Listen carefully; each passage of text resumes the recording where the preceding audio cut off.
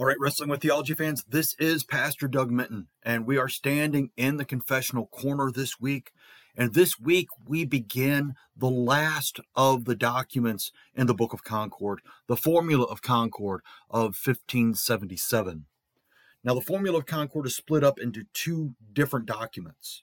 The original one being the Solid Declaration, which is very much like the Large Catechism version of the Formula of Concord, where this is the original, and then for the epitome, it had to be pared down at the request of one of the Lutheran princes to have just kind of the bullet points and not necessarily have all of the proof text and quotations from the other confessions as well as Luther in the scriptures. So as we look at the Formula of Concord, this is kind of the seminal document of the Lutheran Reformation. And it has none of the major characters from the Lutheran Reformation's first generation involved.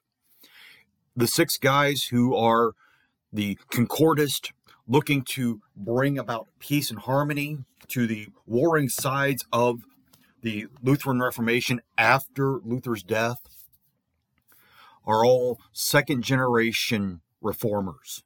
They are all having to pick up from what Luther and Melanchthon and Bugenhagen and the rest of them all took together, and to weed out all of the inconsistencies, all of the misinterpretations and misquotations that are in there. Plus also correct a few things where, especially like Philip Melanchthon, had gone well astray in his later years. So as we look at the Formula of Concord, we're going to look this week at the introduction and the summary content rule and norm, as it is called in the Concordia, the Reader's Edition. So we're at page 505 to look at it from the Solid Declaration, because there is a completely different introduction to this added on to the comprehensive summary foundation rule and norm that serves as the introduction to the epitome. By the Almighty's special grace and mercy, the teaching about the chief articles of our Christian religion, which under the papacy had been horribly clouded by human teachings and ordinances, had been explained and purified again from God's word by Dr. Luther of blessed and holy memory. The papistic errors, abuses, and idolatries had been rebuked by him. Nevertheless, this pure reformation was regarded by its opponents as a new teaching. It was violently, though without foundation, charged with being entirely against God's word and the Christian ordinances. In addition, the Reformation was burdened by unsupportable slanders and accusations. The Christian electors, princes, and estates of the empire at that time had embraced the pure doctrine of the Holy Gospel. They also had their churches reformed in a Christian manner according to God's word. At the Great Diet of Augsburg in 1530, they had a Christian confession prepared from God's word and delivered to Emperor Charles V. In this way, they clearly and plainly made their Christian confession about what was being held and taught in the Christian evangelical churches on the chief articles. They focused especially on the articles in controversy between themselves and the papists. Although this confession was received with disfavor by their opponents, still, thank God, it remains unrefuted and undefeated to this day.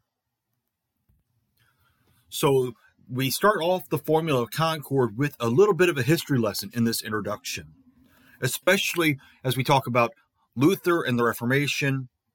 And even though he was trying to take out the abuses and the errors and the idolatries that had been brought in by the Pope and the cardinals and all such other organizations within that were bringing about these different things, it was being charged with being something completely new and totally against God's word, which, of course, as we've seen throughout, they've kind of laughed at because, okay, here it is in the word of God, the same Bible that you have, that you supposedly teach out of.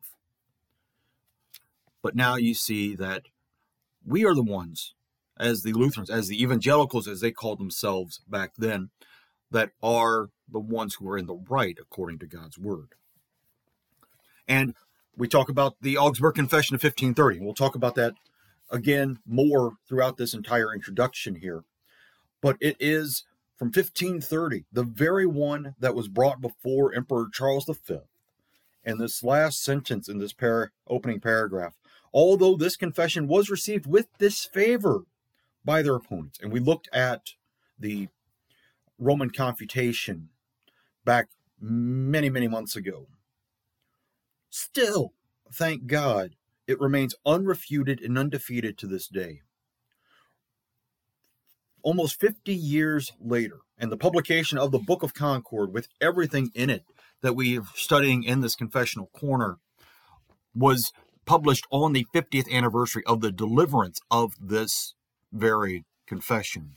It still remains unrefuted and undefeated.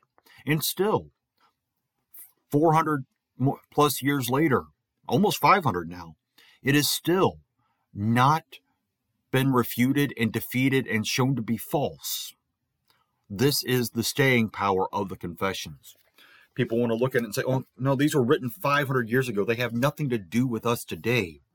And yet we see that the struggles that we have are just new faces slapped on old problems.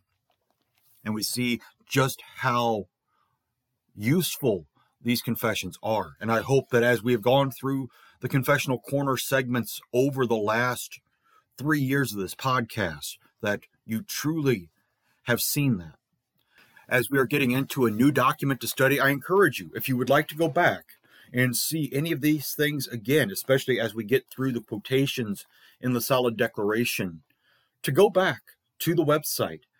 All of the confessional corners are there. Just go to wrestlingwiththeology.org, click on the podcast tab, confessional corner, all of the different parts, the creeds, the Augsburg Confession, the Apology of the Augsburg Confession, the small called articles, and the catechisms are all there in playlists so that you can easily just go in and see which one you want to go to. I encourage you to go back and make use of that as we go through the Formula of Concord over the rest of 2023.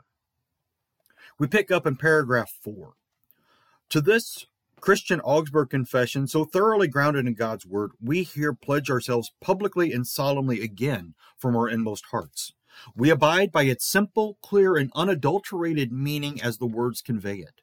We regard this confession as a pure Christian symbol. At the present time, this confession ought to be found alongside God's Word among true Christians, which pious hearts ought to receive next to the matchless authority of God's Word. They should act just as in former times when certain great controversies had arisen in God's church. Symbols and confessions were proposed, to which the pure teachers and hearers at that time pledged themselves with heart and mouth. We intend also, by the Almighty's grace, to abide faithfully by this Christian confession, mentioned several times before, until our death, just as it was delivered in the year 1530 to Emperor Charles V. Whether in this writing or in any other, it is our plan not to withdraw in the least from that off-cited confession, nor to propose another or new confession. So the Formula of Concord is, yes, a new confession, but it's not something to replace the Augsburg Confession.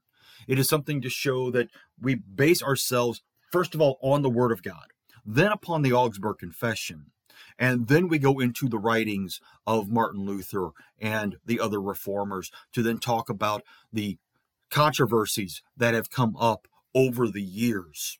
Because as we are writing this, this is 60 years after the nailing of the 95 Theses. It's 47 years after the Augsburg Confession is delivered. So there has been plenty of time for heresies and misunderstandings to be brought in. And that is what the Formula of Concord is here to do, is to go through not only the history of how it happened, but to put out what is the correct biblical teaching.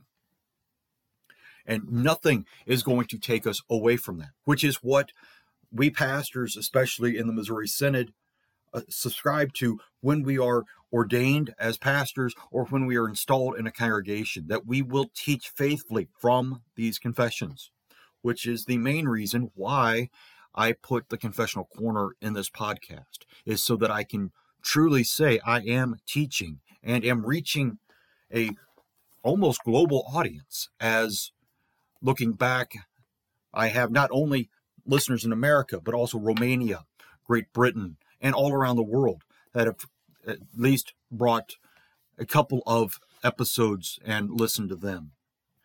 So this is a great privilege a humbling honor, truly. But to simply do what I promised to do when I became a pastor is to teach what the confessions say. We move on to paragraph 6. The Christian doctrine of this confession has, for the most part, remained unchallenged, except for what has been challenged by the papist. Yet it cannot be denied that some theologians have departed from some great and important articles of this confession. Either they have not understood the true meaning of the other articles, or they have not continued steadfastly in them. Occasionally, some even tried to attach a foreign meaning to this confession. At the same time, they wanted to be regarded as followers of the Augsburg Confession and to help themselves and make their boast about it. Serious and harmful divisions have arisen in the pure evangelical churches from this. The same thing happened during the lives of the holy apostles. Among those who wanted to be called Christians and boasted of Christ's doctrine, horrible errors likewise arose. Some sought to be justified and saved by the works of the law, Acts 15, 1-29. Others denied the resurrection of the dead, 1 Corinthians 15:12. Still others did not believe that Christ was true and eternal God. The holy apostles had to attack these teachings forcefully in their sermons and writings, Galatians 1:8.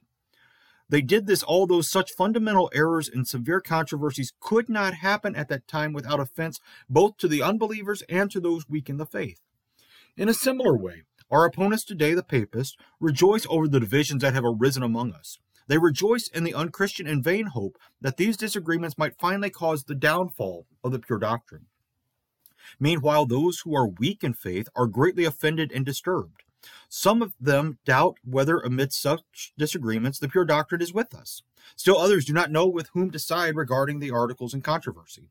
For the controversies that have happened are not, as some would regard them, mere misunderstandings or disputes about words, as are apt to occur, with one side failing to grasp the meaning of the other well enough, and the difficulty lying in a few words that are not of great importance.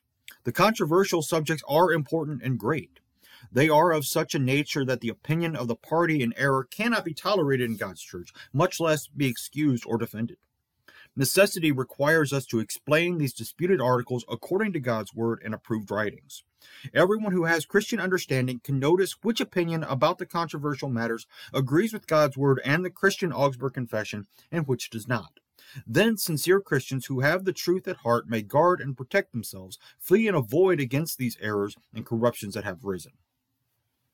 Now, I have said earlier on that, yes, there are misunderstandings. There are people who spoke wrongly and then, unfortunately, felt the need to continue to ground themselves in that misspeaking. That maybe originally they didn't think so. But again, there are also many times where there were students of Luther that thought that Luther did not go far enough, so that they wanted to make sure they got rid of everything that was possibly papist and definitely avoid giving the offense that they might be reformed like Zwingli or Calvin. But what we have here in the Formula of Concord are the major controversies that are not in little things. I mean, if we look at the articles that are here, we see that very clearly. Let's look at the articles real quick. Original sin, free will, the righteousness of faith before God, good works, law and gospel, the third use of the law, the Lord's Supper, the person of Christ, the descent into hell, the adiaphora, the things that are indifferent, God's eternal foreknowledge or election, and then all the other factions that have named themselves under the Augsburg Confession, but truly do not believe what the Augsburg Confession has to say. I mean, these are not things that are trivial. These are things that are very, very important and must be seen to be in that great importance and light. So that is the introduction to the solid declaration of the Formula of Concord. Now we get into the summary, foundation, rule, and norm. And I'm going to flip back now. We're on page 473 in the Concordia, the Reader's Edition, to look at it from the epitome. And as I said, this is kind of the small catechism version of the Formula of Concord.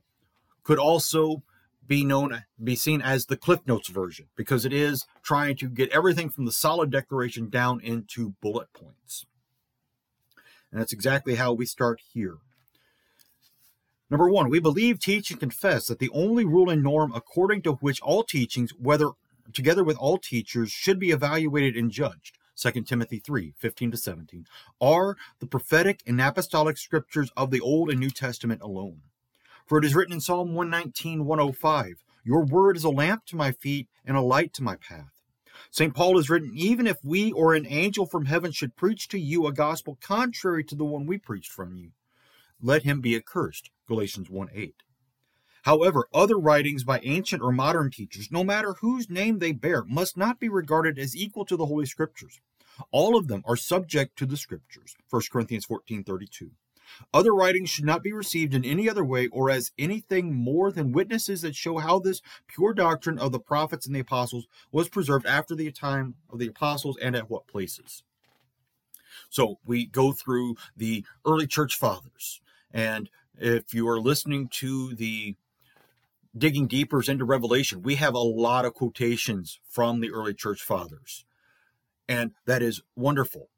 But we also must know that no matter what name they bear, whether they are from Ecumenius, as we cite many times, or from Augustine, or even from Luther, or Melanchthon, or anybody else, as we get into this, especially like with Martin Chemnitz, one of the Concordists, it is not to be considered equal to the Bible, because that is exactly what Luther was fighting against in the first place. It's not the Word of God that was the main authority in the Roman Church. It was the traditions that they had come up with, the rules that they had made that eclipsed what the Bible actually said. Continuing on, number 2, right after the time of the apostles, and even while they were still living, false teachers and heretics arose, Titus 3:9-10. Therefore, symbols, brief, concise confessions, were written against the heretics in the early church. These symbols were regarded as the unanimous, universal Christian faith and confession of the Orthodox and true church. They are the Apostles' Creed, the Nicene Creed, and the Athanasian Creed. We pledge ourselves to these symbols, and in this way we reject all heresies and teachings that have been introduced into God's church against them. So the very first thing we look at is in these writings that have come up over the centuries, we look to the 3 ecumenical creeds to see this is the pure exposition of the pure doctrine of the apostles and prophets. Number 3, however, schisms in matters of faith have also happened in our time. Therefore, we regard as the unanimous consensus and declaration of our Christian faith and confession, especially against the papacy and its false worship, idolatry, superstition, and against other sects, the first unadulterated Augsburg Confession. It is the symbol of our time, and it was delivered to the Emperor Charles V at Augsburg in the year 1530 in the Great Diet. We hold to this confession along with its apology and the articles composed at Smalcald in the year 1537, which the chief theologian signed at that time. Such matters also concern the laity and the salvation of their souls. Therefore, we also confess Dr. Luther's small and large catechisms as they are included in Luther's works. They are the layman's Bible because everything necessary for a Christian to know for salvation is included in them, which is handled more extensively in the Holy Scriptures. As announced above, all teachings are to be conformed in this way. What is contrary to these confessions is to be rejected and condemned, as opposed to the unanimous declaration of our faith. In this way, the distinction between the Holy Scriptures of the Old and New Testament and all other writings is preserved. The Holy Scriptures alone remain the judge, rule, and norm. According to them, as the only touchstone, all teachings shall and must be discerned and judged to see whether they are good or evil, right or wrong. 1 Thessalonians 5:21-22. The other symbols and writings mentioned above are not judges like the Holy Scriptures. They are only a testimony and declaration of the faith. They show how the Holy Scriptures have been understood and explained in regard to controversial articles in God's church by those living at that time. Also, they show how the opposite teaching was rejected and condemned, by what arguments the dogmas conflicting with the Holy Scriptures were rejected and condemned. All right, so as we have not only the ancient creeds, but also in their own day, in the 16th century, you have the Augsburg Confession, the Apology of the Augsburg Confession, the small called articles, the treatise on the power and primacy of the Pope, and Luther's large and small catechisms. And they go into a little bit of each of them. And I want to just quickly glance at these. They subscribe to the first unadulterated Augsburg Confession. You go to many churches and you'll see the cornerstone that is laid in the church building. And many of them will say, St. John's Lutheran Church, UAC. What does the UAC mean? Unaltered, unadulterated Augsburg Confession. The original one, not the one that Melanchthon wrote later to try to get Calvin in under the Augsburg Confession as well. We go to the small called articles and the treatise on the power and primacy of the Pope, which we covered a few months ago.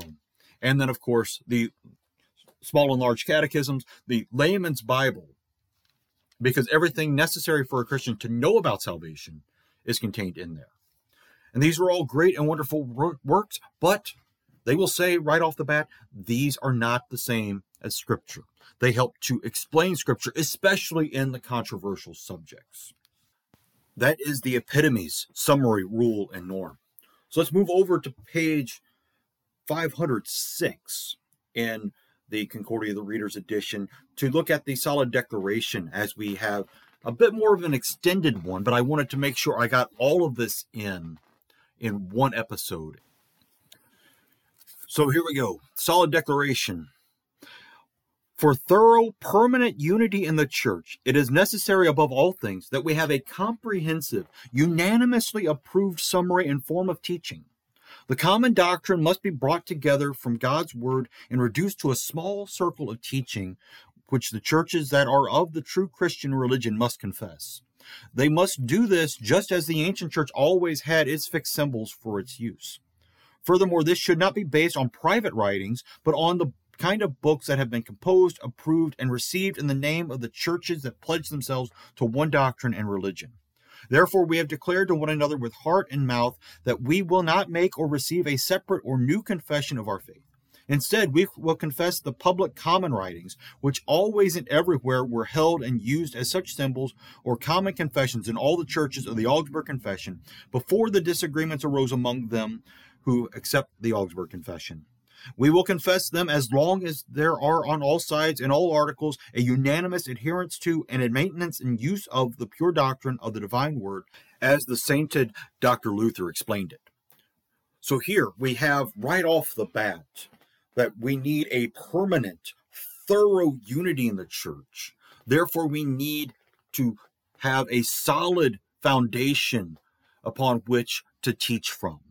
And this is not just private writings. This is what has been deemed by the church to be foundational to our understanding.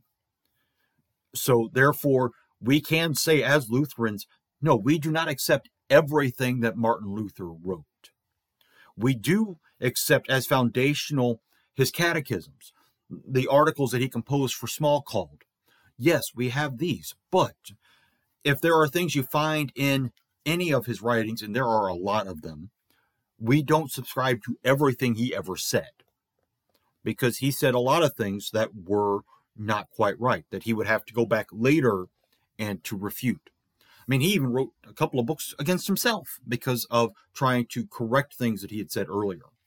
So these are all things that are public and acknowledged by the church at large to be confessions of the church. So first, we receive and embrace with our whole heart the prophetic and apostolic scriptures of the Old and New Testaments as the pure, clear fountain of Israel. They are the only true standard or norm by which all teachers and doctrines are to be judged. Number two, in ancient times, the true Christian doctrine in a pure, sound sense was collected from God's Word into brief articles or chapters against the corruption of heretics. Therefore, we confess in the second place the three ecumenical creeds, the Apostles', the Nicene, and the Athanasian. They are glorious confessions of the faith, brief, devout, and founded on God's Word. All the heresies that had at that time arisen in the Christian church are clearly and irrefutably answered by these creeds. In the third place, in these times, by special grace, God has brought the truth of his word to light again from the darkness of the papacy through the faithful service of the precious man of God, Dr. Luther. According to the word of God, this doctrine has been collected from it into the articles and chapters of the Augsburg Confession against the corruptions of the papacy and other sects. Therefore, we also confess the first unaltered Augsburg Confession as our symbol for this time. This is not because it was written by our theologians. We confess it because it has been taken from God's word and well-founded firmly in the word of God. We confess it precisely in the form in which it was committed to writing in the year 1530 and presented to Emperor Charles V at Augsburg by some Christian electors, princes, and estates of the Roman Empire as a common confession of the Reformed churches. By this confession, our Reformed churches are distinguished from A, the Papist, and B, other rejected and condemned sects and heresies. This follows the custom and usage of the early church, just as later councils, Christian bishops, and teachers appealed to the Nicene Creed and confessed it. So here we have, again, starting off with the Augsburg Confession. But they make note to say, we do not confess this because it was written by our theologians, but because it has been taken from God's word and well-founded firmly in the word of God. And again, it is the unaltered Augsburg Confession of 1530 that is subscribed to. We move on forward. In the fourth place, an extensive apology was composed, published, and printed in 1531 regarding the proper and true sense of the oft-quoted Augsburg Confession. This was done after the confession's presentation, so that we might explain ourselves at greater length and guard against the papist. This was also done so that condemned errors might not sneak into God's church under the Augsburg Confession's name or dare to seek cover under it. We unanimously confess this apology also. Not only is the Augsburg Confession explained by the apology as much as is necessary and guarded, but it is also proven by clear, irrefutable testimonies of Scripture.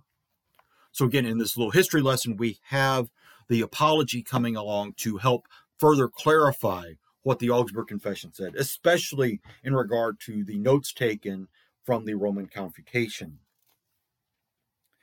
In the fifth place, we also confess the articles composed, approved, and received as Smalcald in the Great Assembly of Theologians in the year 1537.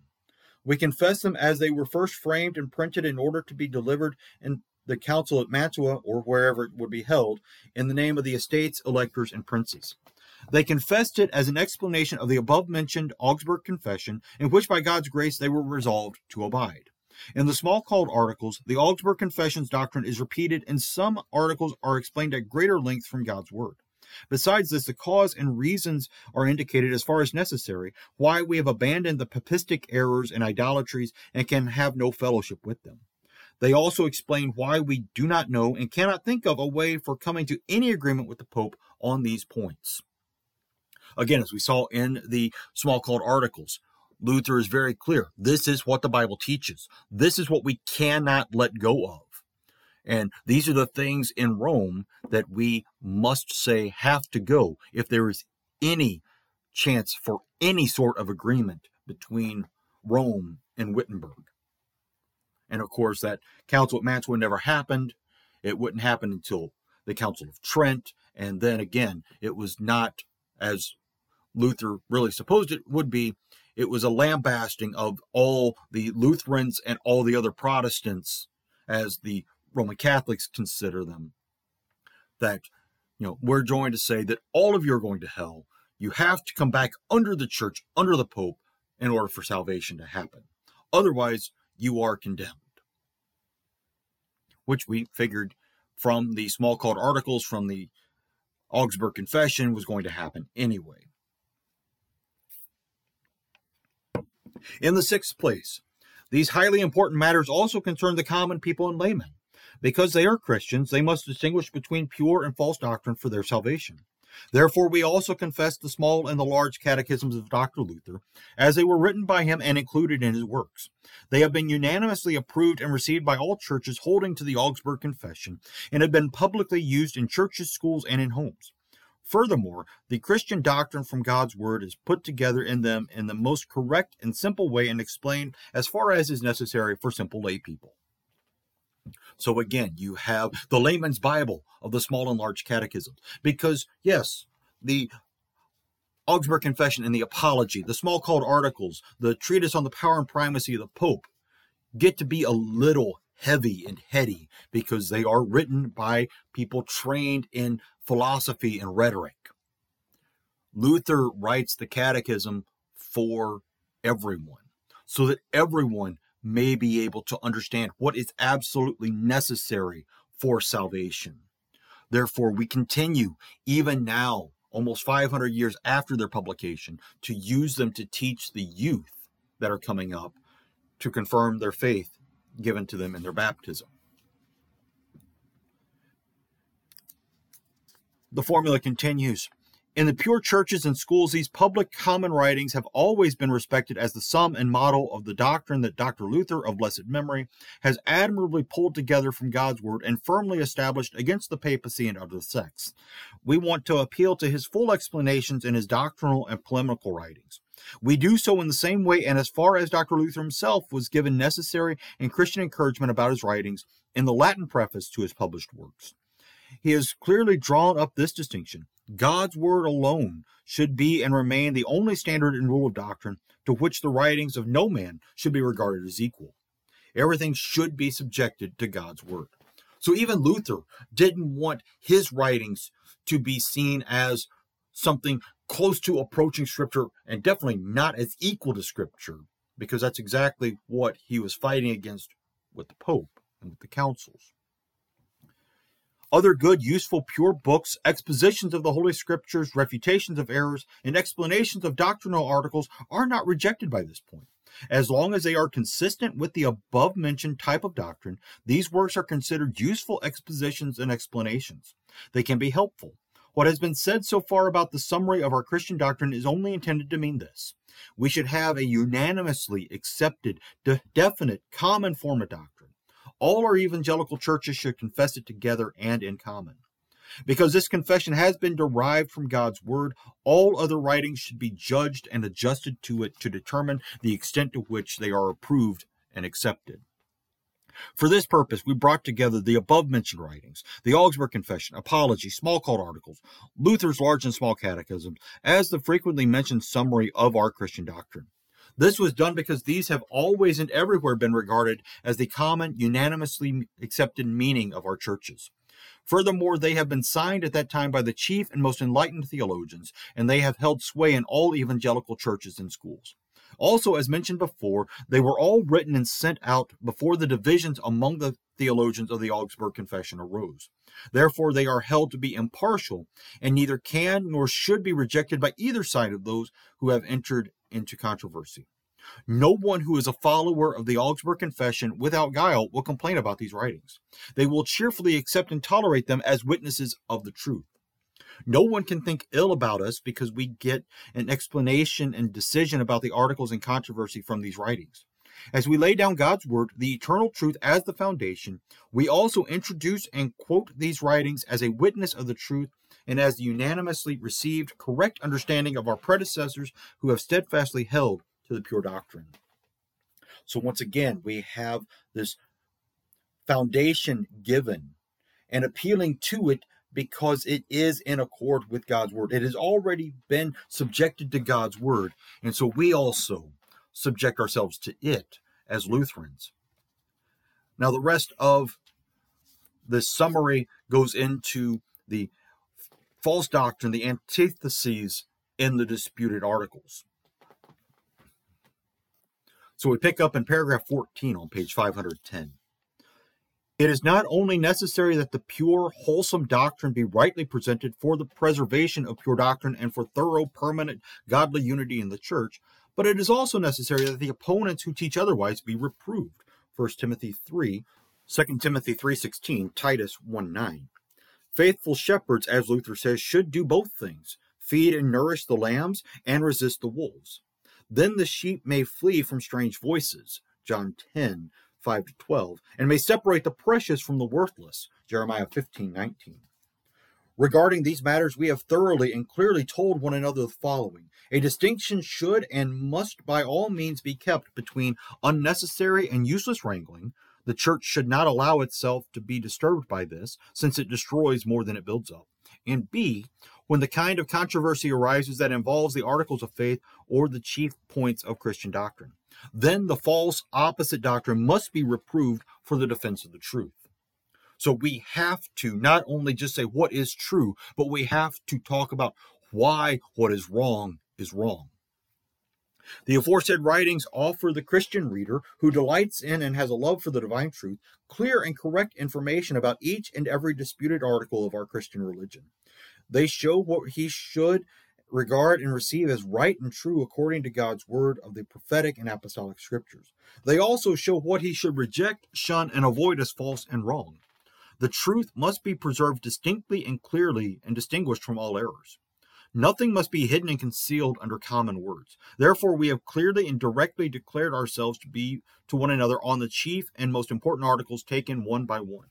At the present time, these articles have come into controversy so that there might be a public, definite testimony, not only for those now living, but also for our descendants.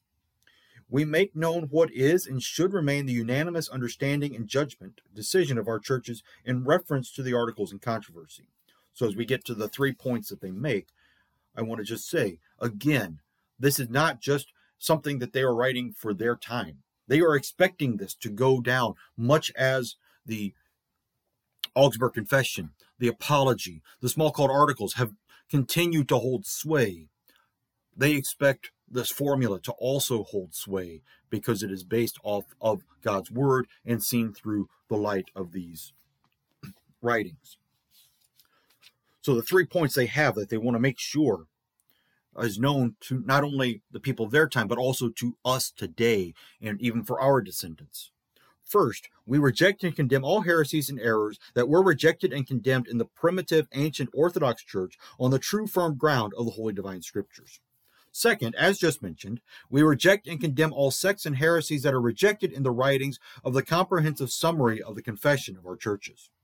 Third, within 30 years, divisions arose among some theologians of the Augsburg Confession because of the interim and for other reasons. Therefore, it has been our purpose to state and to declare plainly, purely, and clearly in thesis and antithesis our faith and confession about each and every one of these divisions.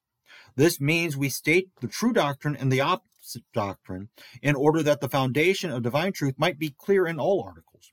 In this way, all unlawful, doubtful, suspicious, and condemned doctrines might be exposed, distinctly repudiated, wherever and in whatever books they may be found, and whoever may have written them, or who even now may be ready to defend them. So everyone may be faithfully warned against these errors, which are spread here and there in some theologians' writings. No one should be misled in this matter by reputation of any person. From this declaration, the Christian reader will inform himself in every emergency. He will compare it with the writings listed above, and he will find out exactly what was confessed in the beginning about each article in the comprehensive summary of our religion and faith. He will note what was later restated at different times and is repeated by us in this document. He will see that it is in no way contradictory, but is the simple, unchangeable, permanent truth. Therefore, we do not change from one doctrine to another, as our adversaries falsely assert. We eagerly desire to be found loyal to the once delivered Augsburg Confession and its unanimously accepted Christian meaning. Through God's grace, we desire to abide firmly and constantly by the Augsburg Confession in opposition to all corruptions that have entered. Again, as they close out this summary and introduction to the Formula of Concord, they are stating their case that they plan to abide by these teachings, especially by the Augsburg Confession, until their dying breath, as does every pastor of the Lutheran Church who takes the vows that they will not only teach but uphold these teachings to be the true exposition of God's Word. And we see this again and again as we see ordinations starting to come up as graduates have come out of the seminary and are getting ready to go out to their first call, as pastors take calls from one congregation to another, again repeating the same promises they made at their ordination, so that this congregation that they are called to serve hears those promises. We continue to abide by these as the true exposition and the clear understanding of what the Bible teaches. All right, I have waxed on almost for 40 minutes now, so I should really sign off. But I thank you for being here and going through this with me. And I hope that you find the Formula of Concord as engaging as the Augsburg Confession and the other writings of this, and that it may truly equip you to wrestle with the theologies around you today and always. Amen.